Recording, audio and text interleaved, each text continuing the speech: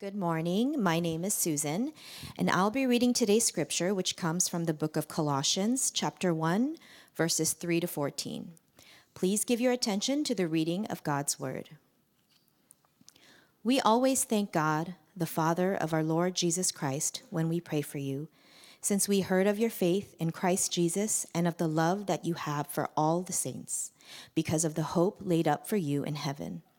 Of this you have heard before in the word of the truth, the gospel which has come to you, as indeed in the whole world it is bearing fruit and increasing, as it also does among you since the day you heard it and understood the grace of God in truth, just as you learned it from Epaphras, our beloved fellow servant.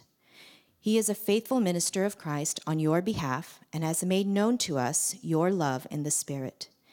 And so, from the day we heard, we have not ceased to pray for you, asking that you may be filled with the knowledge of his will in all spiritual wisdom and understanding, so as to walk in a manner worthy of the Lord, fully pleasing to him, bearing fruit in every good work and increasing in the knowledge of God, being strengthened with all power according to his glorious might, for all endurance and patience with joy, giving thanks to the Father who has qualified you to share in the inheritance of the saints in light. He has delivered us from the domain of darkness and transferred us to the kingdom of his beloved Son, in whom we have redemption, the forgiveness of sins. Amen. And now let's give our attention to the preaching of God's word. Thank you, Susan, for reading today's God's word for us today. Good morning. My name is Dan, and happy New Year's Eve. I serve here as one of the pastors on staff, and it's my joy to share God's word with us this morning. Before we dive into God's word, would you join me in a word of prayer? Let's pray. Heavenly Father, as we have heard your word read, would you now also bless the preaching of your word? Lord, would you minimize the inadequacies of the preacher and maximize the sufficiency of our Lord and Savior, Jesus Christ, as you speak to us this morning. Encourage the weary, stir up the complacent, and be glorified as we worship you this morning. We thank you. We pray all these things in Jesus' name. Amen. Amen. The title for today's sermon is Into the Unknown, and it comes from a song and a movie a couple years back. Even if you haven't seen the movie, you'll probably know it. It's from Frozen 2. It's been played so much that at a certain point, I forgot it existed because I blotted it out of my memory. But just to kind of describe where this song comes in the movie, not too many spoilers, I'll share a little bit about it. Elsa, the character who sings this song, is established as queen of her kingdom, but she senses a voice calling out to her to enter into the unknown. And I'm just going to read for us one of the verses early on in that song, and it goes like this. Everyone I've ever loved is here within these walls. I'm sorry, secret siren, but I'm blocking out your calls. I've had my adventure. I don't need something new. I'm afraid of what I'm risking if I follow you into the unknown.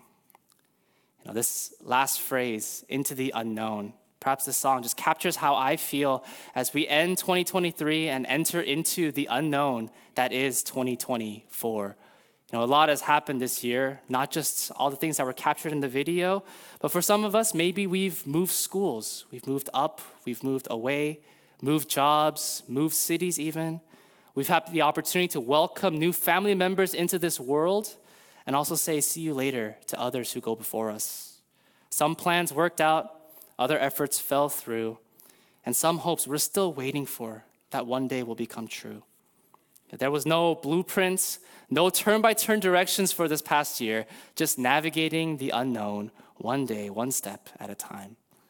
And now here we are at the end of 2023, going into 2024. Maybe you're like me, where the new year brings a sense of both excitement and dread, energy and anxiety, hope and fear. Why? Because there's so much we don't know. There's so many unknowns as we enter the year 2024. And so I want to ask for us today as we consider this text, where can we find stability, an anchor, something to ground our lives as we enter into this new year of so many unknowns? What Susan read for us earlier is a portion from Paul's letter to the city of Colossae, to the Christians there whom he's never met, he's only heard about them through a servant named Epaphras. And so Paul and Timothy write this letter from Rome because they hear that certain believers were tempted to look away from Christ. It could have been worldly priorities. It could be conflicting religious worldviews. It could be good-intentioned regulations. Yet it was threatening to off-center the Christians in there from Christ. And it's into this setting that Paul encourages fellow believers, encourages you and I to find our center, to find our anchor in Christ, who was sufficient for us at the beginning of our Christian life and in every season of our Christian life, known or unknown. And that's Paul's point for us this morning. That's Paul's encouragement that the Christian life starts and stays in Christ. The Christian life starts and stays in Christ. And so we're going to look at this text through 3 points, how Paul breaks it down for us. First, Paul gives a thanks for his brothers in Colossae. And secondly, he lifts up a prayer for them before finally explaining how all of this can be good. All the unknowns, all the joys, all the sorrows, all the thanks, all the prayers can be good for us. And my hope and prayer for us is that this morning we would see how Christ truly is sufficient for both the start and for us to stay in Christ all seasons of our lives. And so let's turn to our first point, the thanks which Paul gives. And Paul starts his letter just like most other letters in giving thanks. And if you've read Paul enough, you'll be pretty quick to just move past the thanks. But let me slow us down here just to really consider where Paul is writing to us from. See, Paul is not writing from the comfort of a home, just sipping on a cup of coffee or whatever else, whatever luxury he might have. No. Paul, most scholars believe at this time, has made it to Rome, not comfortably, but imprisoned, awaiting the end of his journey.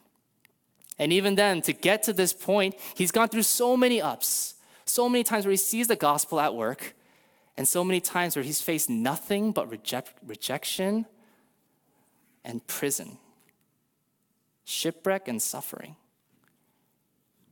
And it's the same Paul, despite all that he's gone through, not because of his circumstances that he gives thanks, but he gives thanks because he sees God at work in him and in the believers in Colossae that he's writing to.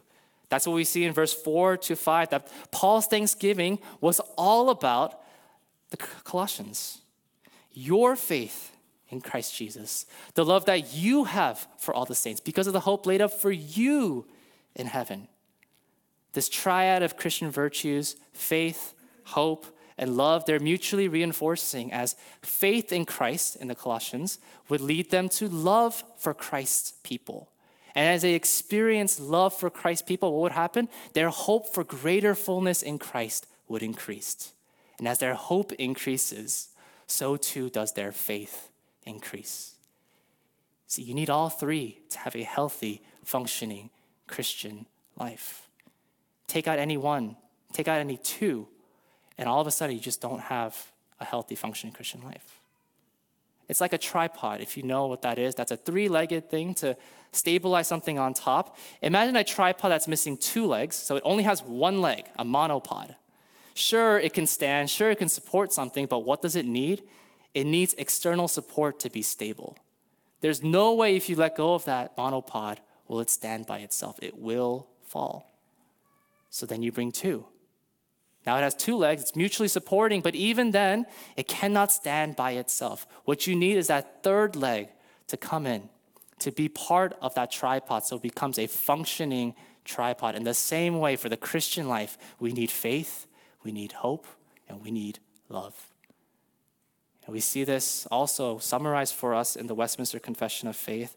What this is, it's a summary document of what the Reformed Christians believe, what we as a Reformed church also believe. And in talking about good works, when we live our Christian life, it says this. In Westminster Confession of Faith 16.2, these good works done in obedience to God's commandments are the fruit and evidence of a true and lively faith. And it ends by saying that they may have the end, eternal life. You see, these good works that God commands them to do, what does God command us to do? To love neighbor, to love our brother and sister, to love Christ. We see here love commanded, and yet how do we find the strength? How do we find the motivation to love? It comes from our faith in Christ Jesus. It's an evidence, it's a fruit, it's a result of the faith that we have. And what does that result ultimately lead to? The hope that we have, the end, the eternal life. Faith, hope, love, all necessary for us to have a healthy, functioning Christian life. And for Paul, when he's hearing about the Colossians, he gives thanks because he sees all of these three things. He gives thanks not just because they're present, but because they are evidences, the faith, hope, and love are evidences that the gospel is at work in the Colossians, that God is present with the Colossians. Paul gives thanks for that in verse 5-7, that the gospel that was bearing fruit in all the world is increasing in all the world. Paul has seen this. Paul has been a witness to this in verse 5 and 7. He says in verse 6 in particular, that the gospel is bearing fruit and increasing also among you. The gospel was doing its work. Their demonstration of faith, hope, and love all stemmed from the gospel which they heard, which they understood, which they learned, and they were ultimately saved by. The point of Paul's thanksgiving is to lead us to thanks to God. That the gospel powerfully at work, powerfully experienced, is an evidence and a result of God's gospel powerfully proclaimed in the lives of Christians. And whenever we read stuff like this, we can always imagine, what would Paul say about our church? And, I'm always curious. What would Paul say? What would he include in the thanks? I would argue the gospel is at work here. And thanks to the creative team and thanks to Sam Park for taking a lot of those videos, because it just shows us a glimpse, just a short 3 to 4 minute glimpse of how the gospel is powerfully at work here in and through CCSC. It was at work in the good times as we saw Pastor Daniel Dinko Kim give thanks to Christ Central for all that God has done, training him and his wife Priscilla, sending them out with core team members. And whenever I can meet with these core team members, wow, the gospel is at work. God really does answer our prayers. God has given us this privilege to partner with, send out, plant, and support Kindred Church, and the gospel is at work there. Not just in our sending out, the gospel is at work here as well. Through different events such as VBS, Fall Festival, our youth retreat, through events like that, or even the daily things such as what our COT team does, what our safety team does. You almost don't see them because they're so good at doing what they do to keep us safe and make sure that all we need to come and focus on is the gospel. The gospel is at work through them. The gospel is at work as we support missionaries, as we got to see up there as well. We can support them financially. We support them prayerfully. And even more recently, we were able to support them personally as we sent out a team to personally encourage these mission teams. But last but not least, perhaps most recently, the gospel is at work as we saw and we got to celebrate God's covenant faithfulness as we baptized infants, as we got to confirm some youth students, and we got to see an adult give their life over to Christ, to be baptized and say that Jesus Christ is my Lord and Savior. The gospel is at work here at Christ Central in the good times, but it's also at work in the hard times. As long as 2023 has been, some of us, 2023 has been marked as a year of difficulty, sickness, illness, accidents, cancer, death. 2023 may have been marked by you losing your job, by you having to make adjustments and wondering, is life always going to be like this, or is something better going to come? Feeling stuck, feeling unsure. And we ask, how is the gospel at work in these hard times? Well, it's at work when brothers and sisters come together to share burdens, to be honest with one another and cry out to God, God, would you help this brother and sister? But not just to cry out in prayer together, not just to support one another together, but when we each help one another, look to the hope that we have, not in this earthly tent, as Pastor Andrew preached previously, not an earthly tent that will fade, that will break, but a heavenly home, eternal, perfect and secured for us because of the gospel. We get to be a part of that. We get to be the gospel at work as we encourage one another, as we pray for one another in the good times and in the bad times. I would hope that Paul would give thanks to God for all the work that he's been doing here at Christ Central, both as a church and also through the individuals, you and I, when we give our lives through service, through just being present with one another. And Paul does exactly that. He doesn't just give thanks for the Colossians, he also singles out this man named Epaphras. You see in verse 7, as you learned it from Epaphras, our beloved fellow servant, there's two things and only two things we know about him. Not what he's done, not where he goes. You know that he is faithful as a teacher and he is reliable as a messenger. Most likely, Epaphras taught the Colossians about the gospel. He helped share the news through his life, through his ministry, whatever that may have looked like. But he also was invaluable in providing mutual encouragement to Paul and the church. If Epaphras never went, we may have never gotten this letter from Paul. And yet because Epaphras went, the Colossians were encouraged, and you and I could be encouraged as we see God at work in this church, as we see God at work here at Christ Central. And so it's the work of ordinary people like Epaphras who are simply faithful and reliable. And for that we give thanks to God because he works through people such as these, such as you. And so we see from Paul, when he hears about the gospel at work in the Colossians, he gives thanks to God. But he doesn't just stop there. What he does when he initially thanks God, he also is led and driven to pray for the Colossians that he gives thanks for. That leads us to our second point, the prayer that Paul lifts up. Because what Paul does, he doesn't just simply give thanks, move on, and nothing else. He actually repeats a lot of the same phrases from the thanksgiving to the prayer. If you go to the next slide, you'll see that I just picked out a couple of them. You see them? Some of the phrases are exactly the same, almost word for word in the original language. Some of them, they share a similar root. But all that, Paul, what is he doing here in connecting this thanksgiving to his prayer? Paul wants the Colossians not just to experience once the work of the gospel, but he prays that they continually, consistently experience the work of God as the power of the gospel powerfully goes forth. And so he prays for them in Colossians chapter 1, verse 9 to 10, that they be filled with the knowledge of his will. And this language of being filled with the knowledge and being filled with spiritual wisdom, it has an echo from Exodus 31, verse 3 to 4. It's speaking about this man named Bezalel.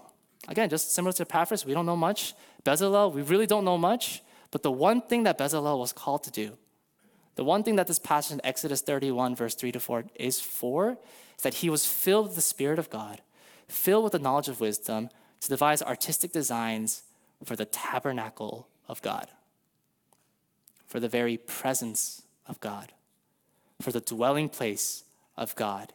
He was equipped, filled, and commissioned to build this for the glory of God. In that same way, Paul is picking up on that language. He wants you, just as much as he wants the Colossians, he wants you to be filled with the knowledge of his will and with all spiritual wisdom and understanding. What does he mean by the knowledge of his will? This is not the knowledge of God's secret will, the things that only God would know, like what's the weather going to be like tomorrow exactly at certain times, what's going to happen here or there. There are certain things that we don't know because the Bible tells us the secret things belong to the Lord. But when it talks about the knowledge of his will, it's talking about God's revealed will. What did God do in the Old Testament? How did he prove himself faithful? A God of his promises. What did God do in Christ as they hear about all these things and the gospel is spreading, to know what God has done in the Old Testament, to know what God has done in Christ, and also to know what God has commanded his people to do in response, in light of everything that he has done. Paul wants them to be filled with this knowledge, but also to be filled with spiritual wisdom and understanding. Most of us, we've been given common sense, to reason and to rationalize different things in life, to navigate life to differing degrees. He's given us common sense, all of us, so that we could do this. But what Paul asks for is not just common sense, a spirit of wisdom to discern what is most pleasing and most glorifying to God. Only by the Spirit, to derive from this knowledge of everything God has done, to now see what is the appropriate response God calls us to do. Again, Paul doesn't want just, you understand the gospel, great, you're done, now live your life. He wants them to continue to experience the gospel over and over so as to, as verse 10 says, walk in a manner worthy of the Lord. In talking about walking, he's talking about living. All that you do, all that you say, your entire life walking in a manner worthy of the Lord. In verse 10 to 12, he gives examples of what that looks like. It looks like bearing fruit. It looks like growing in the knowledge of God, which he's just prayed for. It looks like being strengthened with the strength of his might. This is very intentional for Paul. I've kind of made it blocky so you can tell. Strength, might, giving thanks, as Paul is doing. All the work of the gospel that they've already experienced. Paul wants them to continue doing that, to continue to be filled, continue to be strengthened as they have before, so they are to continue. For what purpose? You would think, man, being filled with the power of God, to be strengthened, to be able to give thanks, growing in knowledge, God will set us up to do great things, amazing things. And he might, but Paul doesn't have the great, extraordinary things in mind. He doesn't say, now go forth and do amazing things for God. Paul says in verse 11, he prays all these things, that they be filled with it, verse 11, for all endurance, patience, and joy. Endurance, patience, and joy. Not great things, just endurance, patience, and joy. So ordinary.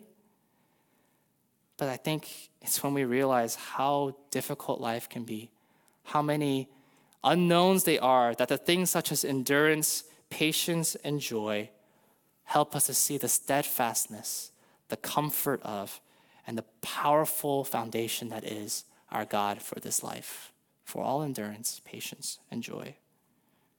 And so we've seen Paul's prayer for the Colossians, and I want to ask us this morning, do we pray this for ourselves? These verses that we've just read, do we pray this for ourselves? I mean, we might pray for strength to get through work, make sure we handle all our responsibilities well. We might pray for patience for our kids.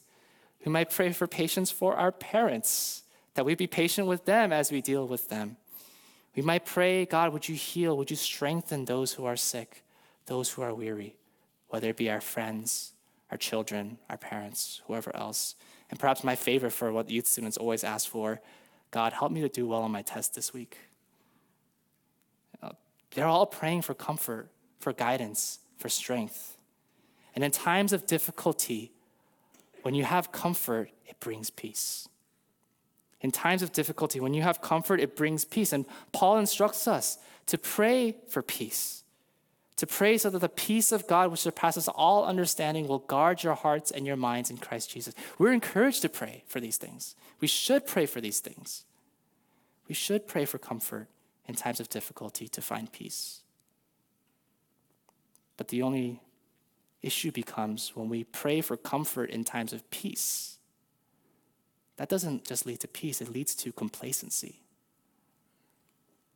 Comfort in times of difficulty brings peace, but comfort in times of peace brings complacency. And the Bible encourages us not to pray in that way, not just to pray for an answer, not just to pray to get something, but in order that we may get God. Again, another example where Jesus teaches his disciples to pray, hallowed be your name, your kingdom come, your will be done. Before we even pray, give us this day our daily bread. To get God first, not just what God gives. And so we ask again, do we pray this to know God, to get God, to live worthily for God? Because brothers and sisters, the greatest danger that you and I face is not missed opportunities. It's not missed promotions. It's not, I wish I did that sooner. The greatest danger that you and I face is missing God. Missing God. Perhaps it's not some theological heresy, some twisting of Christian doctrine that's enticing us to turn away from God, to turn away from Christ, but perhaps it's the good things in life. It's our careers. It's our desires to travel. It's our desires to receive all this entertainment, to do well in sports, whether ourselves or our kids, or even just for comfort.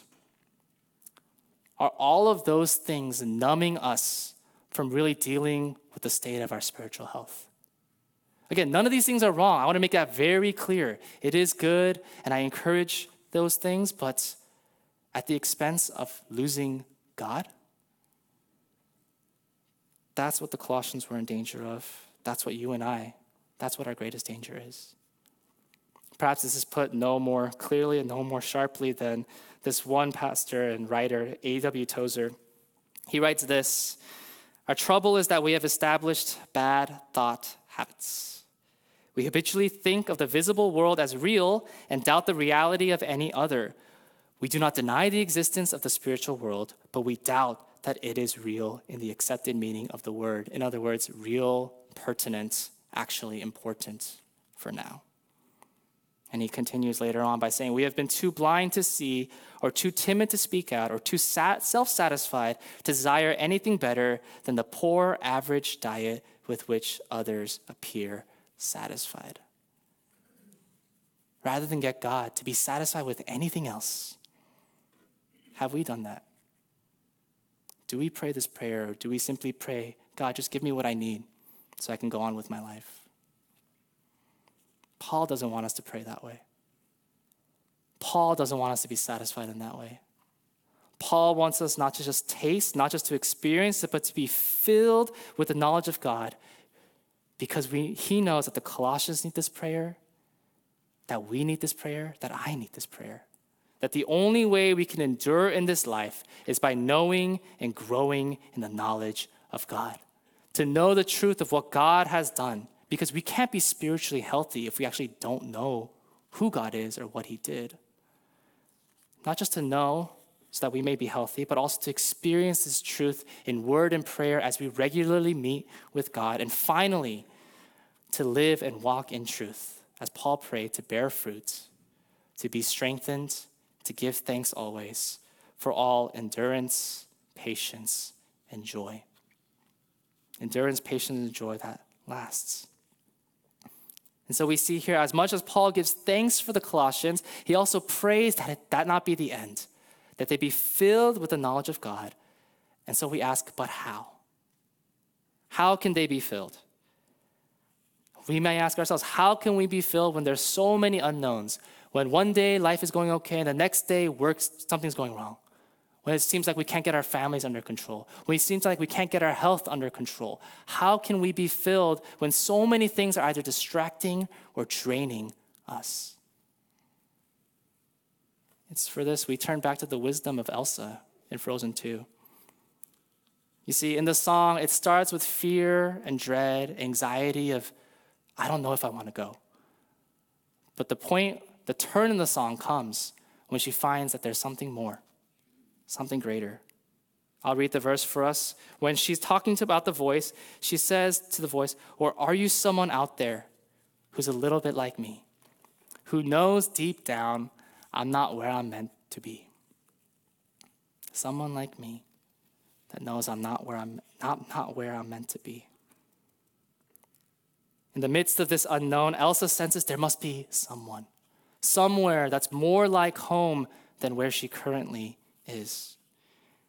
In that same way, how can this prayer of Paul, how can all the unknowns that we're going to face today, in this new year, for the rest of our lives, how can all of that ever be good? It's when we also find this someone and the somewhere where all this becomes true and good. And that leads us to our last point, which Paul leads us to. This last point, how all of this can be good. Because if we were to sum up Paul's letter so far, this could be one way you could sum it up. You did well. This is what I want for your life. now he's getting to the third part, this space. You did well. This is what I want for your life. If I were to be Paul in this situation, in any other situation, I would be, now go do these things. This space naturally invites us, what shall we do? You're saying we've experienced. You're saying we should be filled. How do we get filled? What shall we do? Where shall we turn to? And it's in that space that Paul immediately, almost without skipping a beat, turns us to the one who is the source of all our life. The Father who qualified you to share in the inheritance of the saints in light. That's Colossians 1, verse 12. Almost without skipping a beat, giving thanks to the Father who qualified you. This inheritance of the saints in light. And when Paul is talking about this inheritance, it's about this somewhere where we belong. The true home for the people of God, the place where there is eternal rest, which God has promised over and over and over again in the Old Testament. And even if we're not familiar with the Old Testament, there's a part of us that aches for this, for a place where there's no more pain, no more sickness, no more death, no more wars, no more division, no more brokenness. God promised as an inheritance, but the problem was, and Paul alludes to this in this verse, we were once not qualified. If the Father has qualified us, there was once a time where we were not qualified. And initially, for us here, most of us would not have been qualified because we were not part of the ethnic nation that God had chosen as his people. But more fundamentally, all of humanity was not qualified, was disqualified because of our sins. Because of our sins, they separated us from God. So rather than the inheritance of the saints in light, left to nothing but the domain of darkness, despair, misery, and eventual death for our sins. See, this was what was our destiny. Into the darkness, into the unknown, without any hope. But God intervened. As Paul quickly goes to in Colossians 1, 13 to 14, he intervenes, and though we were sinners, deserving nothing but God's wrath, God delivered us from the domain of darkness. He pulled us out from there. And what did he do? He placed us into the kingdom of his beloved Son. Now we have not hopelessness, not despair, but redemption and forgiveness of sins. In other words, for God's people, all whom he has done for, all whom he has delivered, their eternal destiny in heaven, it's secured. It's for them. Nothing can take this away because God, the most all-powerful one who promised, is also the one who brings them to this place, to heaven. Well, if somewhere is heaven, then who is the someone? It is God, but how did he do it? How did he do it? Someone that knows that we don't belong here. Someone that's like us, even just a little bit. What God did, he gave us someone, his promised Son. This promised Son, promised all the way in Isaiah, would be filled with the same knowledge and spirit that Paul was praying that we be filled with. But he would be indwelt by it fully, completely. He would come like us in every way, except he would not sin, have no sin in him. He would see that this home was not our home. And yet he would also see that left to ourselves, we had absolutely no hope of getting home. Lost in the domain of darkness. And so what would he do?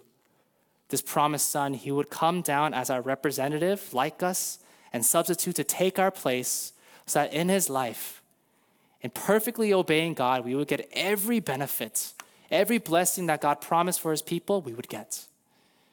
Through his death, every sin, every curse that we deserved would not fall on us, it would fall on him. And we would instead receive forgiveness of sins. Through his life, through his death, and then through his resurrection, being raised to life, you and I would be raised to newness of life. You and I would see the hope of heaven secured as a down payment, awaiting for the day when we rise with Christ to eternal glory. Who is this Son? This is Jesus Christ, our Lord and Savior. the King of Kings, the one in whom we have redemption, forgiveness of sins. Again, Paul loves to pull from Old Testament, pull from other people. He pulls this from Jesus. In Matthew 26, verse 28 to 29, when Jesus himself uses these same words, when he is instituting the Last Supper, which we will partake in a little while, he says that this blood is the covenant. This blood, my blood, is the blood of the covenant, which is poured out for the forgiveness of your sins. You'll be cleaned. No sin, no guilt, completely clean, completely made whole, completely accepted. But also look at what Jesus says afterwards. I'm going to see you in my Father's kingdom. If you've been healed, if you've been cleansed, you will join him to enjoy the greatest feast of fullness in Christ's kingdom, in God's kingdom. And this is what Christ did. He was sufficient on our behalf through his life, through his death, and through his resurrection. And Paul is telling the Colossians, don't turn away. You see this Christ whom you started your faith with? You see this Christ when you heard the gospel, you gave your life and confessed that he is your Lord and Savior? Do not turn away from him, but instead be filled with the knowledge of his will, with all spiritual wisdom and understanding. Because what Paul wants for us is this, for us to make Christ central in our lives so that we may live. It's really what it is. That when Christ becomes central, there we find life. There we find hope. Not just for eternity, which Christ secures for us, but in every day of our lives. As he fills us with his Spirit, as he gives us a lasting joy, an unshakable hope which will never change and will never fail us. So that when we enter the unknown of a season, of a year, of our lives, we can rest in the one thing that we know, that Christ truly lived, died, and was raised for me, that the gospel is true. Therefore, all this becomes good. Every unknown, every prayer, every thanksgiving becomes good because the gospel is true. And that's Paul's encouragement to the Colossians, turn to Christ. And that's our encouragement for you, especially as we end 2023 and enter into what is unknown in 2024. The one encouragement that we have, the one encouragement that Paul leaves us with is to look to Christ. Behold Christ. Turn to Christ. Never turn away from Christ. For in him we find all that we need for eternal life, but also for life in the unknown. Because we know our destiny. We know our destination. And we know that Christ has done everything to get us there. So now all he calls us to do is to live for him, trust in him, and grow in him as we await that final day. And so Christ Central, may that be my encouragement to you. As we finish 2023, go to 2024, look to Christ. Behold Christ. Never turn away. Let's pray together. Heavenly Father, we thank you. God, we thank you that you've given us what we need. That you've given us Christ, in whom we have not just forgiveness, but truly our eternal destiny secured. And with that secured, knowing that, God, if you would not spare your own son, what more good thing would you hold away from us? And so, God, I ask and pray, encourage us, strengthen us in whatever season we're going through, and whatever season we will enter. God, help us to fix our eyes, fix our hearts on him. God, we thank you so much for this time. We pray all this in Jesus' name. Amen.